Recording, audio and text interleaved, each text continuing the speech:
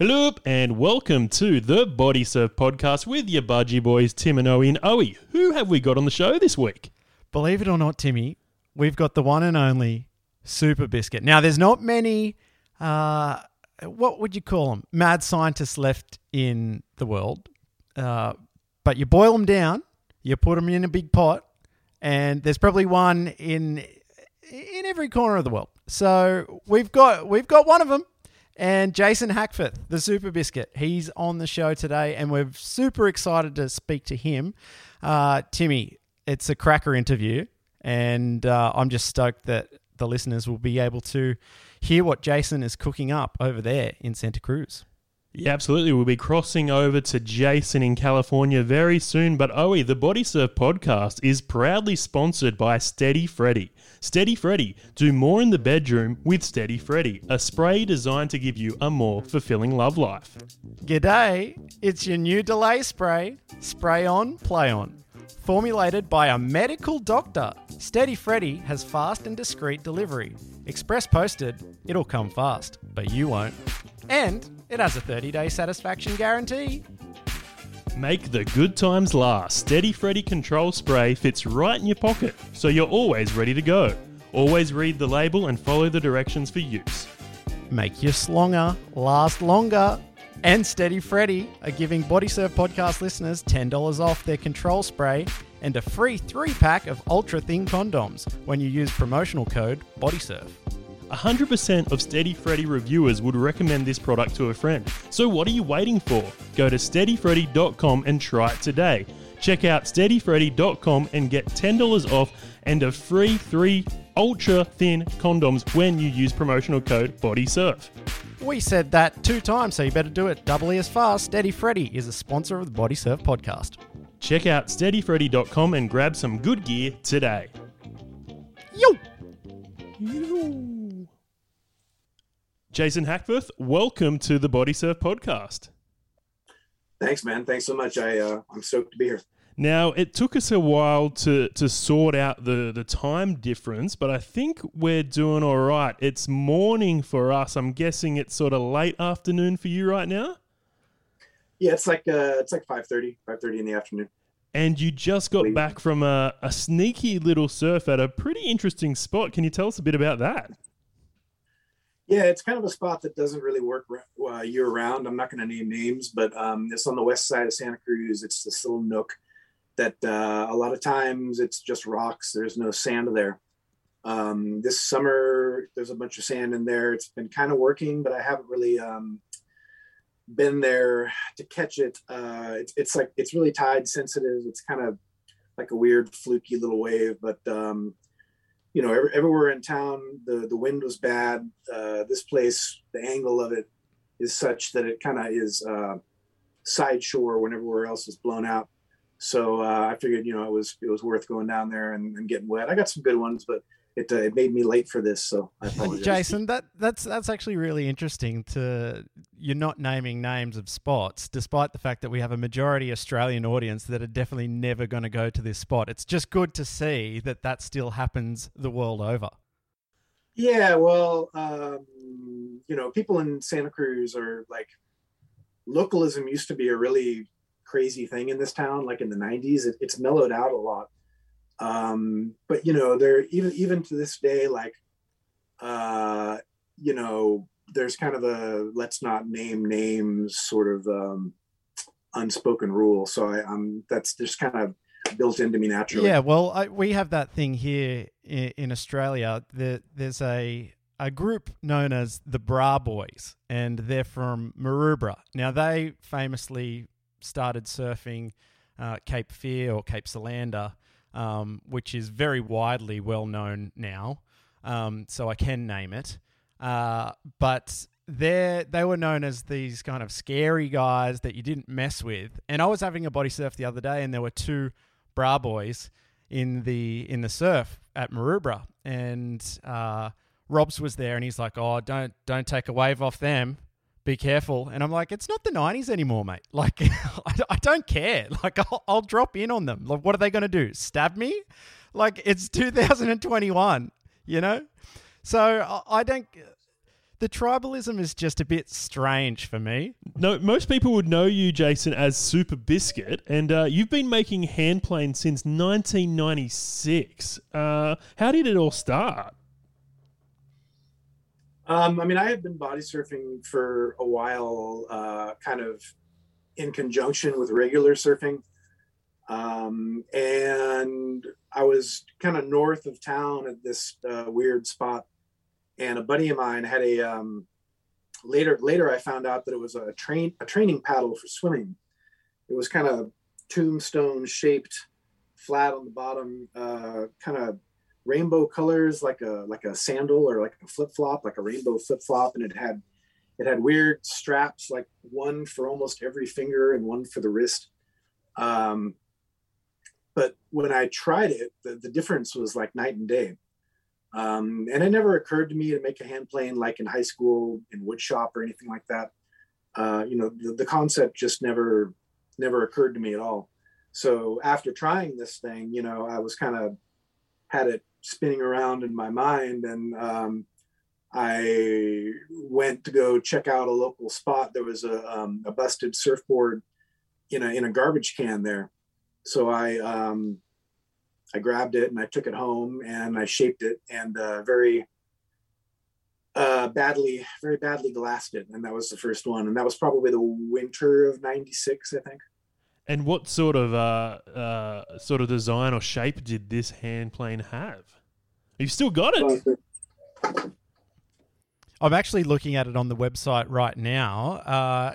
It's known as the number one. Am I right, Jason? Yeah. So on the bottom, I don't know if you can see that, but I number all my hand planes. This is number 01.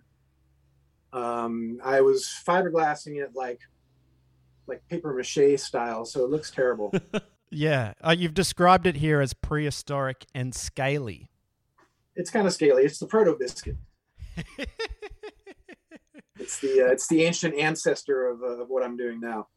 Well, yeah, I've got here that you've gone all the way through to number 11 where you're at now. Now, you started in the early 90s. Tell us about the progression through your craft to get where you are today. So, this one rode like a dog and sucked.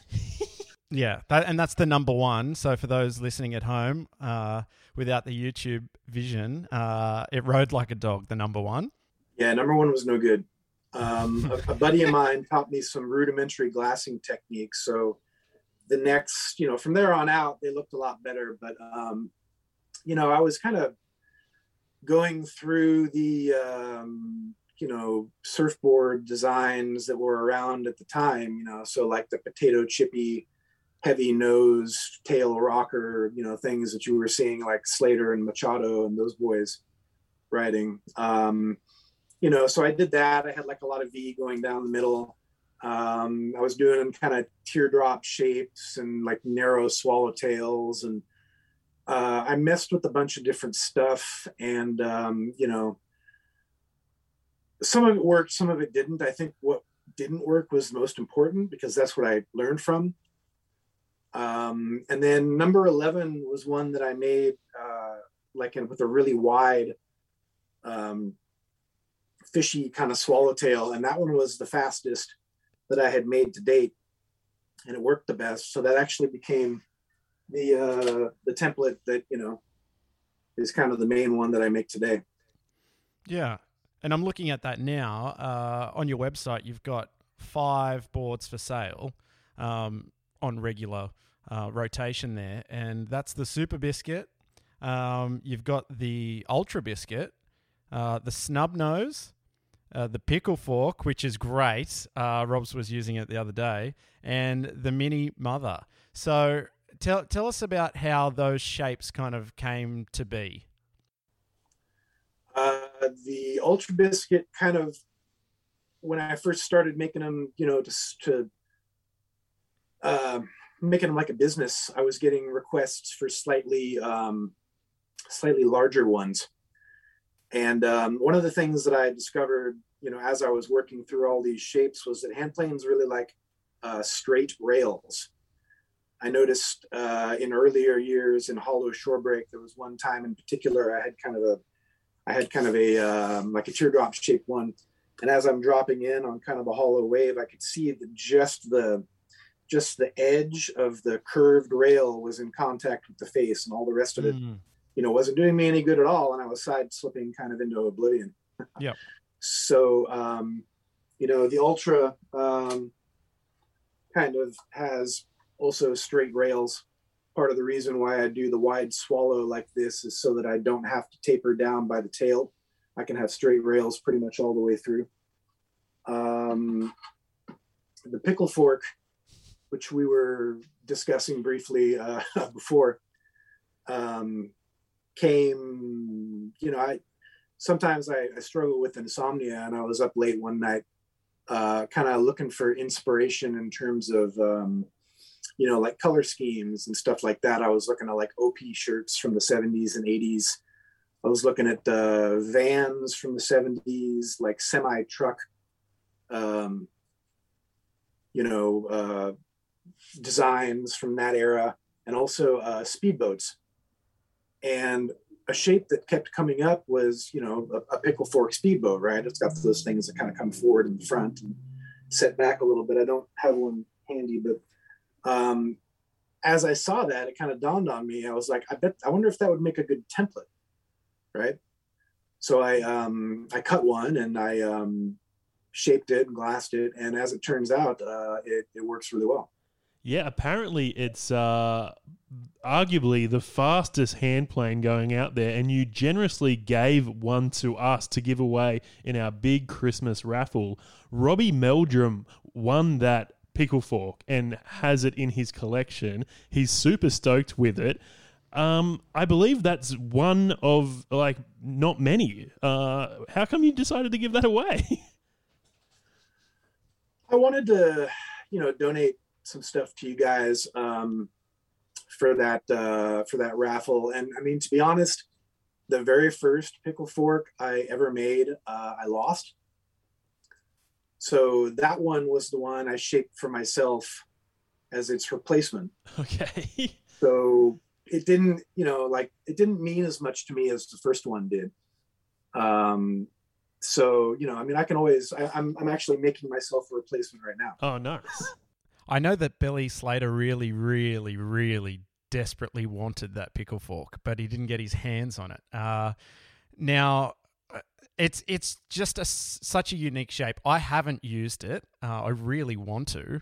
But it reminds me of other shapers like Guy Butcher, Ben Way, and for me, you're in that category of the mad scientist of body surfing. And it's good that you're on different wavelengths, you're on different continents, and maybe there is one in every continent. Who's the Australian mad scientist? Is it Podware? I don't know.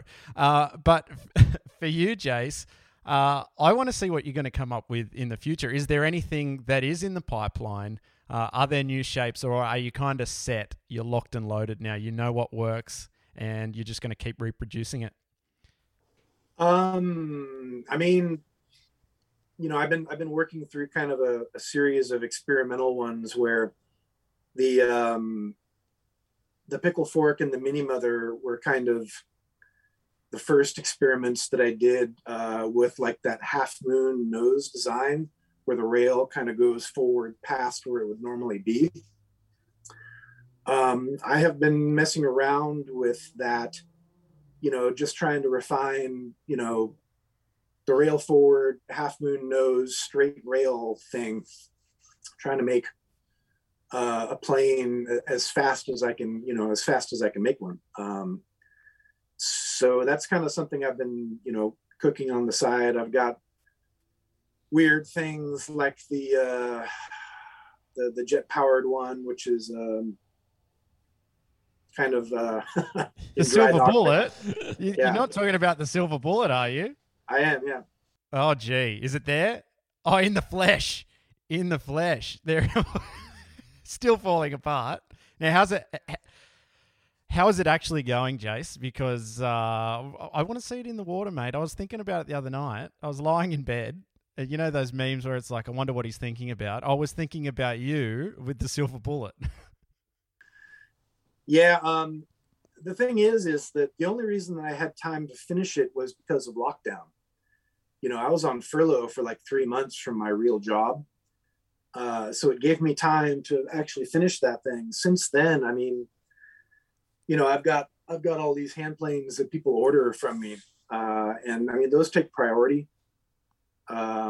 So, things like the experimentals or the pickle fork I'm making myself, or the silver bullet, those kind of, are at the bottom of the priority list. So, there's not really a lot of work, I think, that needs to be done on the bullet to get it to the point where I'm, going to be able to give it another crack. But I think a lot of my enthusiasm kind of waned for that.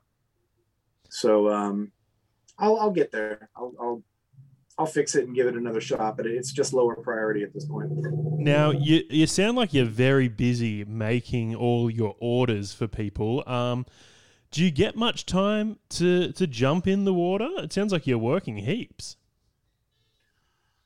I do, yeah. My job, I'm on the road a lot in different parts of, Central California, basically south of San Francisco. So every now and again, I have time to, kind of jump in the water.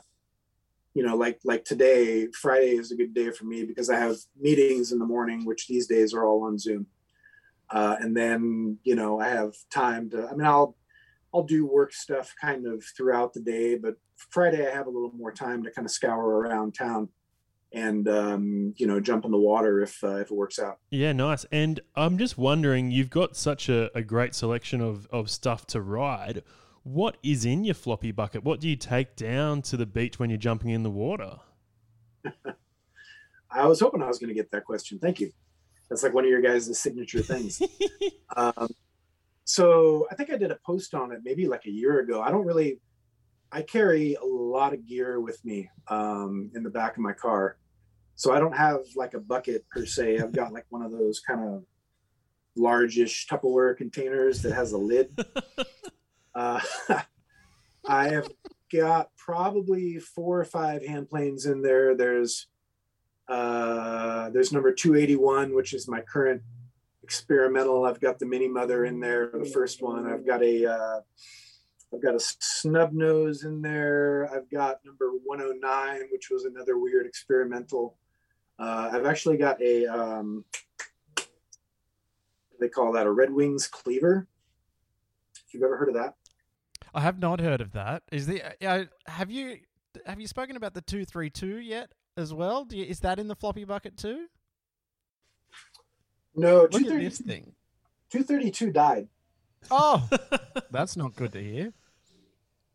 Yeah, this is 232. Oh dear. How did that happen? I don't know if you can see it, but yeah. There was a spot in town that almost it only breaks in the winter, and when it breaks, it's like a crazy barrel, and like every pro, ex-pro, aspiring pro is out there. So it's very hard to catch without like 50 people on it. The takeoff zone is super small and they all know each other. So I had just had a session there. And so I was kind of, like super psyched. And as I was changing out of my wetsuit, I left it on top of my car and I drove off with it on top of my car. And a buddy of mine was riding his bike. This is kind of in Midtown Santa Cruz, and he spotted it and grabbed it because he recognized, the Superbiscuit decal on it. So I ended up getting it back, but yeah, it's flat. What a shame. Now, do you ride any other boards other than your own?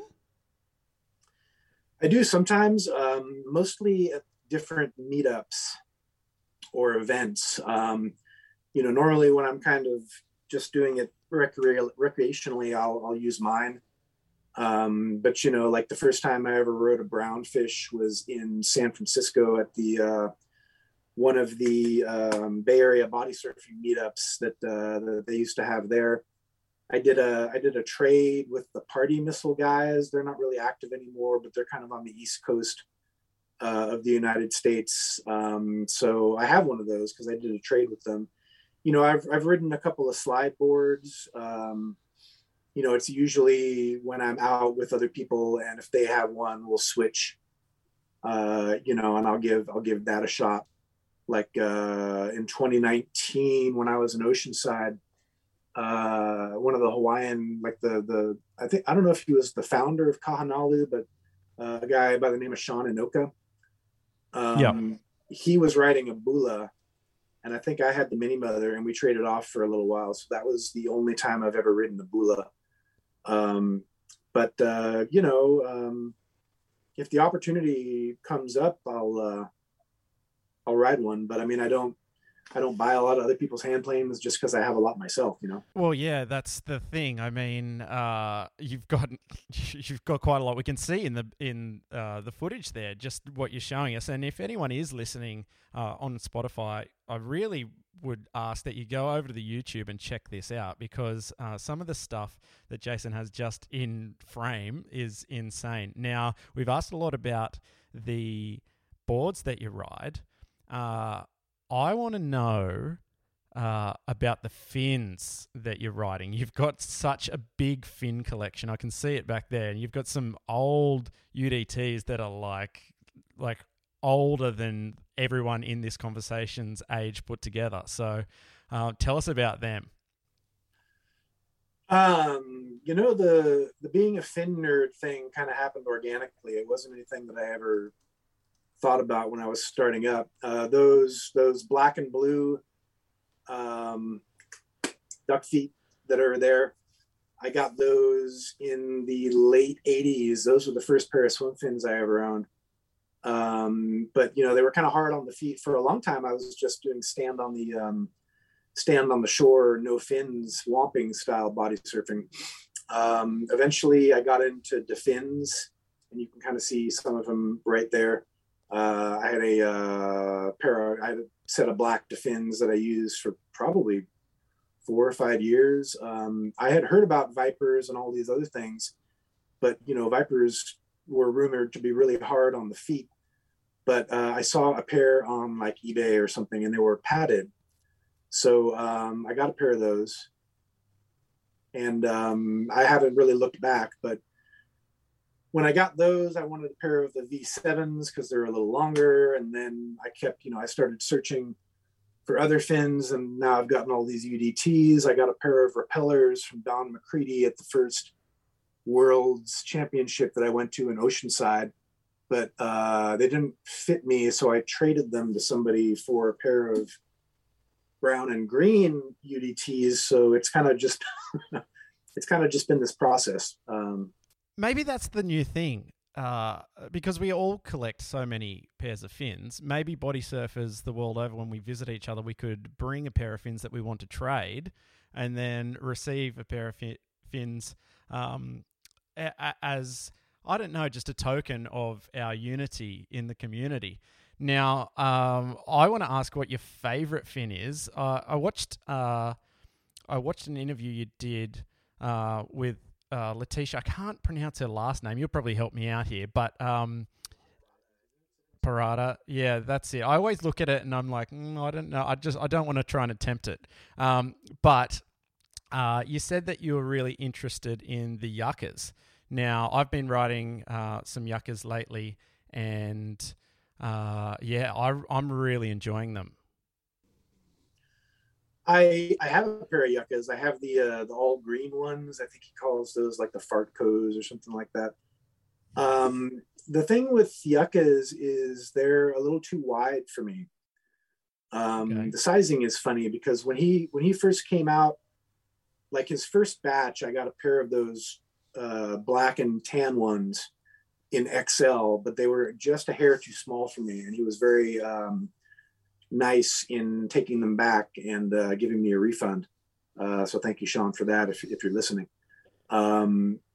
So I was waiting for him to drop the double XLs, which took a couple of years.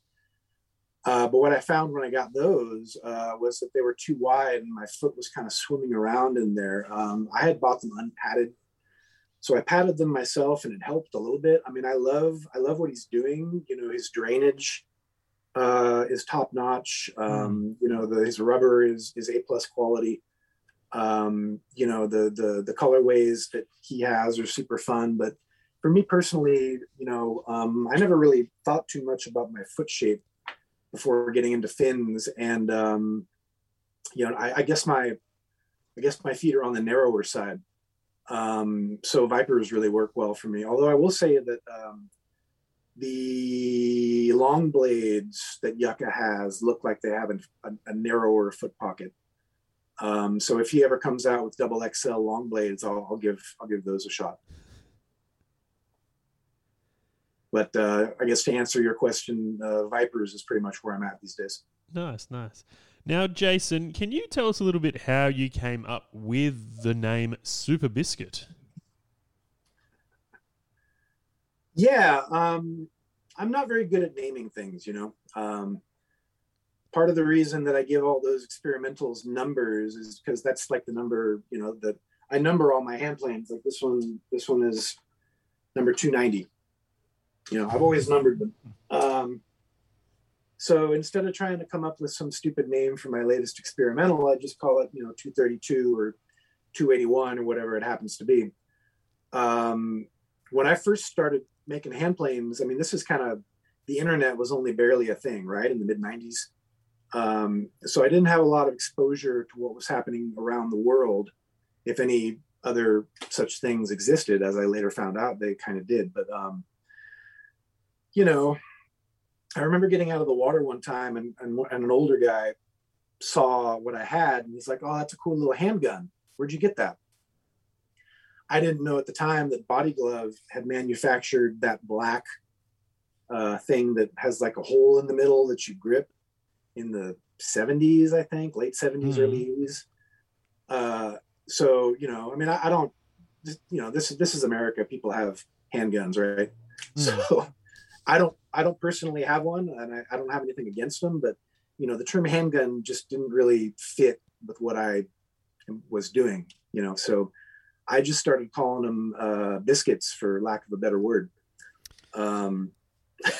Okay, so that's interesting, because I guess was the term hand plane around in the 90s? I mean, Tim and I were just spring chickens there, so we weren't body surfing. We didn't really know anything about it. So yeah, I guess what is the word, the etymology of the terminology around body surfing with this piece of wood in your hand or piece of foam in your hand? I mean, I wasn't aware of a term. You know, the word hand plane existed, but it was for a woodworking tool, right? Where you're shading. Yeah. You know, so I was not aware of a term that existed for those things. Once I discovered Instagram and how active the body surfing community is on there, I realized that there was this kind of, you know, dichotomy, I guess. People were calling it a hand board, or people were calling it a hand plane. I liked the latter term better. But I mean, you know, for me, I just kind of use the word Superbiscuit as what it is. It's a Superbiscuit. You know, it's a hand plane, but it's the word hand plane isn't built into the name, I guess, if that makes any sense. But yeah, I mean, I kind of added the word super onto it later because number 11, actually, you know, I put a traction pad on it, and I, you know, stuck a GoPro mount to the deck of it. And I remember I took a picture of it and put it on Facebook, and I called it the Superbiscuit, 2 words. Some years later, when I was starting up, you know, trying to sell them to more people, I was trying to come up with a name, and I'm terrible at coming up with names, like I mentioned. But after a while of thinking about it, because I'd come up with all these stupid words, but I was like, well, I have one, you know, I'll just take Superbiscuit and make it one word. And I rolled it around in my head for a while and decided that I could live with that. So, you know, it stuck. I think the best name going around is the Pickle Fork. How did you come up with that name? I mean, I kind of just stole the name from the speedboat, you know. It was something that I kept seeing, and like I was saying, light bulb went off in my head that I was going to try to make a hand plane that looked like that.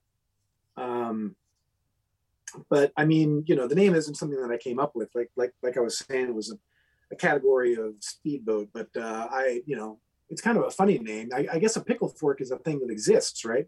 It's like a little, you know, fork that you can get gherkins with or whatever. Yeah. I don't know. But you know,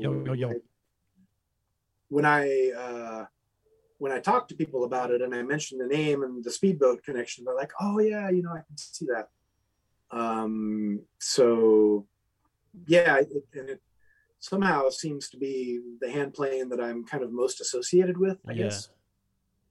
That's what I've heard, you know, traveling around to different events. People like point it out and recognize it. That's so cool. Now, there's a rumor going around that you had an exclusive Bodysurf session at Kelly Slater's wave pool. What was that like? It's not a rumor. It actually happened. It was good, you know. I mean, I don't know if, you know, it's hard to describe with words. Like I'd been there a couple times for contests just to kind of like recon the place and see whether or not I'd be able to weasel my way in there. And the answer to that question was no. So, you know, it took me like a year I've been working on it for longer than that, but yeah, no, it was crazy. Most of it is way too fast for body surfing. But I mean, you know, that place is mind blowing. Now, how did you weasel your way into that? There's a shop in Monterey, which is south of where I live. You know, in California, it's kind of famous for having a big aquarium. I don't know if you ever saw the Star Trek before, the one with the whales where they were in an aquarium. That was the Monterey Bay Aquarium. Anyway, there's a surf shop down there where the owner gets groups of people together to cover the cost. So, you know, like I think it's a dozen people, you know, you pay a certain amount of money. I was talking to him and I'm like, I want a body surf side, you know, can I get a half a spot? And he was cool with that. So basically I was just sharing waves with the owner. But you know, I tried a number of different other things and none of it worked. So, you know, I mean, unless you're, you know, like a pro surfer or friends with Kelly Slater or friends with some of the, you know, the people who are investors, there's really no way for mere mortals to get in. Yeah. I'm a big fan of the PlayStation 2 game Kelly Slater Pro Surfer, and level 1 is the wave pool, and I've played that wave pool for hours and absolutely love it. Now, tell us a little bit how it works. Is this the one where a train actually comes through and pushes the wave into you guys? Yeah, it's like they call it like a sled. You know, it's got a bunch of like, there's a track that goes along either, you know, from one end to the other where there are like, you know, rubber tires, like truck tires that hold the thing up, and it's pulled from either end by what I assume, or I've seen pictures, they're like massive wheels that are run by engines in these buildings that are on either side of it.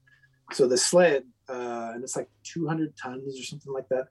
It gets pulled from one side to the other, you know, and it generates waves. I'm told it's adjustable. You know, I've seen footage of what they call like the Waikiki setting, where it's just like a little, you know, crumbly, you know, mush burger that beginners can take off on. When they were running it for us, they were alternating between settings that are called CT1 and CT2. So they had it up, you know, to normal speed. They weren't like turning it down for us or anything.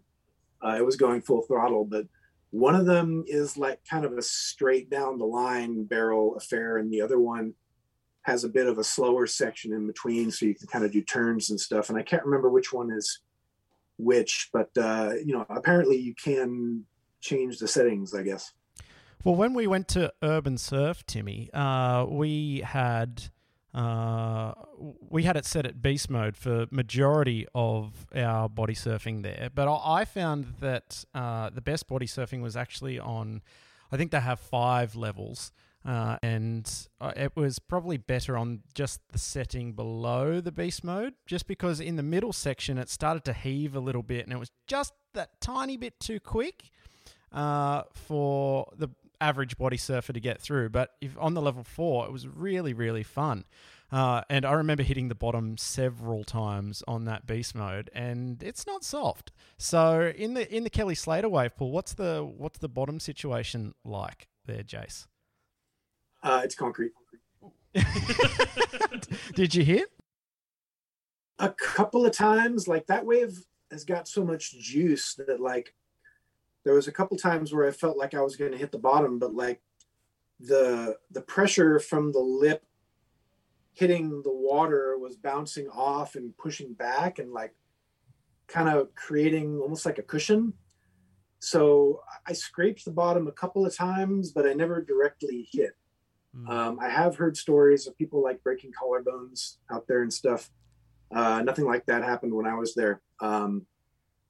The sides are covered in like a slick vinyl cover. I mean, it's textured. It's got like little textures. I don't know what it is, but if you're watching ranch footage, the water is clear enough now where you can see, where this textured vinyl stuff ends and where the concrete begins. But basically, if you're on that stuff, you just slide, and there's no dragging or scraping or anything. I mean, I lost a little skin. Go ahead. And correct me if I'm wrong. It's pretty expensive to go there, and I don't know. It's, for me, a wave pool's a wave pool. People either love it or hate it. I'm indifferent because I like the search. I don't like the idea of having a perfect wave that I can body surf. My joy of body surfing is in driving around to every spot and then deciding to go back to the first spot that I checked. So how much is it to actually surf the Kelly Slater wave pool, and what do you get out of it? So I remember originally they didn't want this information being public. I think that it's been long enough now that it's out there, and I've talked about it before. It's not a big deal. They have a summer rate and a winter rate. In winter the days are shorter, obviously, and the water's colder. So to book because you're basically booking it for a group. You can't buy like a single ticket. You got to go in there with the group. The group rate for one day during the winter is $40,000. Right. And how many people in a group? I think it's like 12 or 15, something like that. That is outrageous. Basically, it works out to be $3,800 a head. Wow. That is very, very committed on your part. And you know what? Power to you. It's something that not everyone will get to experience. And the wave looks fantastic. So good on you, Jace, for doing that. I want to know how it compares to, say, an All-Siders meetup. For you guys, that's your local club. And us budgie boys, we don't get out too often anymore. But when we're together, it's not so much about the waves. And for me, I've been really thinking about body surfing lately, especially in regards to trying to get body surfing on the Olympic stage. People don't really understand body surfing, that it's not about body surfing, it's about friendship. And so for me, you can have all the gear, you can have all the ideas, you can have no ideas, you can be the best body surfer, you can be the worst body surfer, but at the end of the day, you boil it down, we're all just body surfers. So how are those All-Siders meetups? They're good, you know. I mean, we're not as we don't have as many people attend usually as some of the clubs in Southern California, you know, like the Del Mar Body Surfing Club in San Diego, for example. You know, God, I think they have like 60 or 70 total members, and maybe a Yeah, third, wow. you know, half of those show up. I mean, you see pictures of their meetups, and it's a lot of people. You know, we usually top out at about a dozen. And there are kind of regular people who always show up every single time.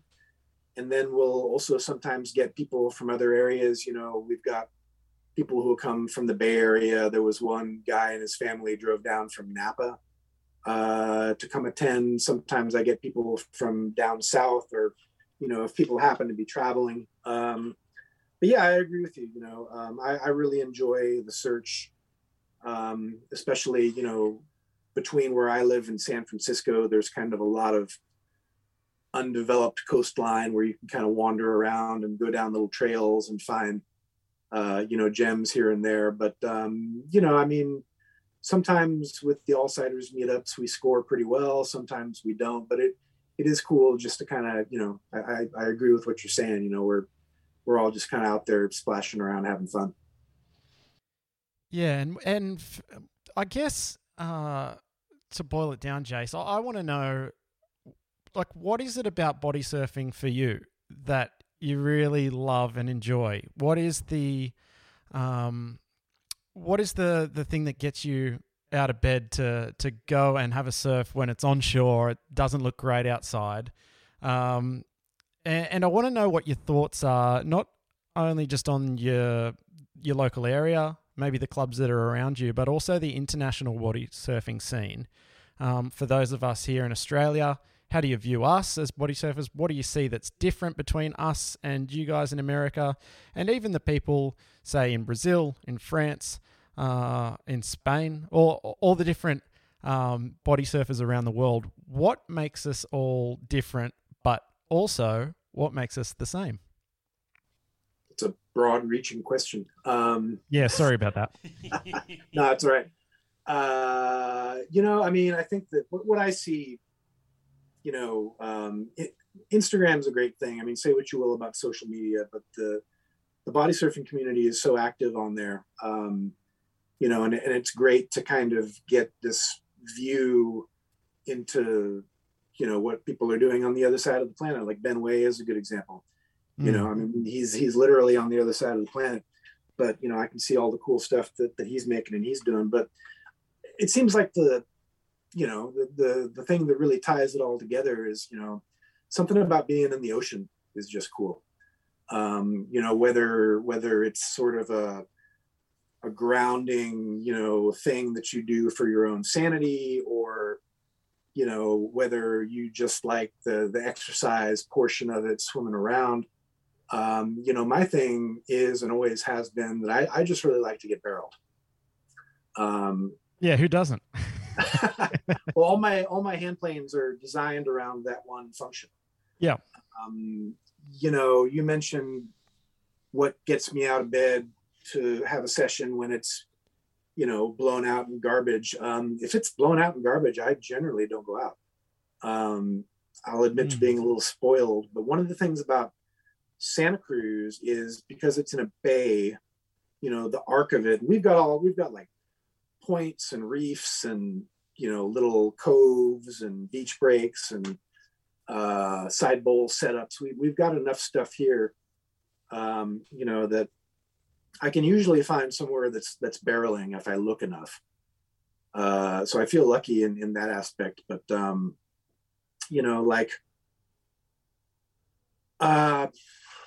in terms of, you know, like the more global aspect of it, I feel like a lot of it is the same. You know, I mean, like, the gear may be different. You went back to, you know, all the gear, like, you know, Brazil, for example, they're big on Kapaloas, the swim fins. I've never seen one of those in my life. You know, fins. For me, I kind of get, I don't know if I want to say I get jealous, but I'm a little envious of people in cold or warm water climates. So like guys in Australia, I see you, in budgies or Speedos or, whatever you want to call them. I remember one time Belly Slater said something about, he's like, you've got to get on one of these. And I was, he was talking about like, one of the budgies that, what's his name? Uga does. I was like, that's great. Do they make it in a 4.3? Because that's basically what I live in year round. I live in a 4.3. We get maybe a dozen or a little more days here where you can trunk it. But it's mostly in the fall, and it's definitely, not the standard. So like looking around the world at people who can trunk it, it makes me want to travel. Yeah, that's right. I think that like surfing in Fiji, surfing in places like Hawaii, they can do it all year round. They've got such a significant advantage to us, and definitely yourself, because we can surf all year round. The coldest the water gets here is 16 degrees Celsius, which I'm not sure what the Fahrenheit temperature is. Someone can do a quick Google search if you want. We'll put Wolfo to the test. He's there in the background, which is not that cold. You can put a 4.3 on and a little hood if it gets too cold.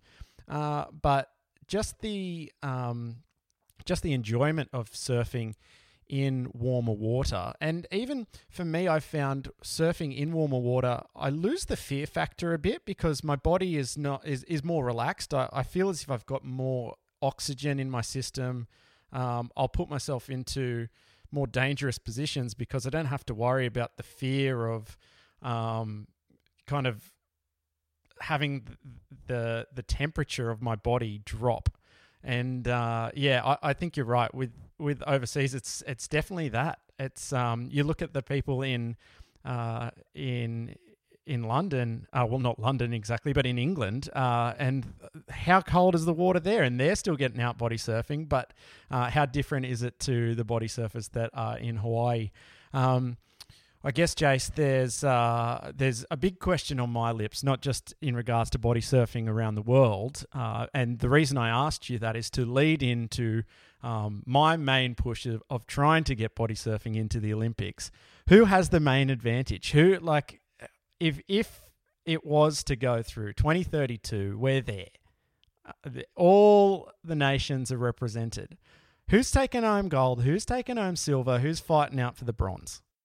I don't have a ton of experience with seeing people from other countries, body surfing besides what I see on, social media or whatever. Just from what I've seen in person, I think that, my thoughts lean toward the Hawaiian contingent. Like KLEE and all those DeFin boys. I know you guys have strong body surfers over there too. So I haven't really seen too many, too much of what they do in person. But that's the first thing that my mind kind of goes toward. Yeah, well, it's about the conditions that we body surf in, and that's why I wanted to see your perspective, because you make hand planes specifically for getting barreled. A lot of people don't body surf like that. They'll hop on a shoulder. They'll try and do a couple of spins. I look at Point Panic, for instance, and it doesn't strike me as a very heaving wave. It's kind of pretty forgiving. It's slow. It's there for you to do maneuvers. Where in Australia, I think we're more pushed towards bigger, thicker, heavier barrels, faster, deeper, the better. If you get hurt, great. That's even better.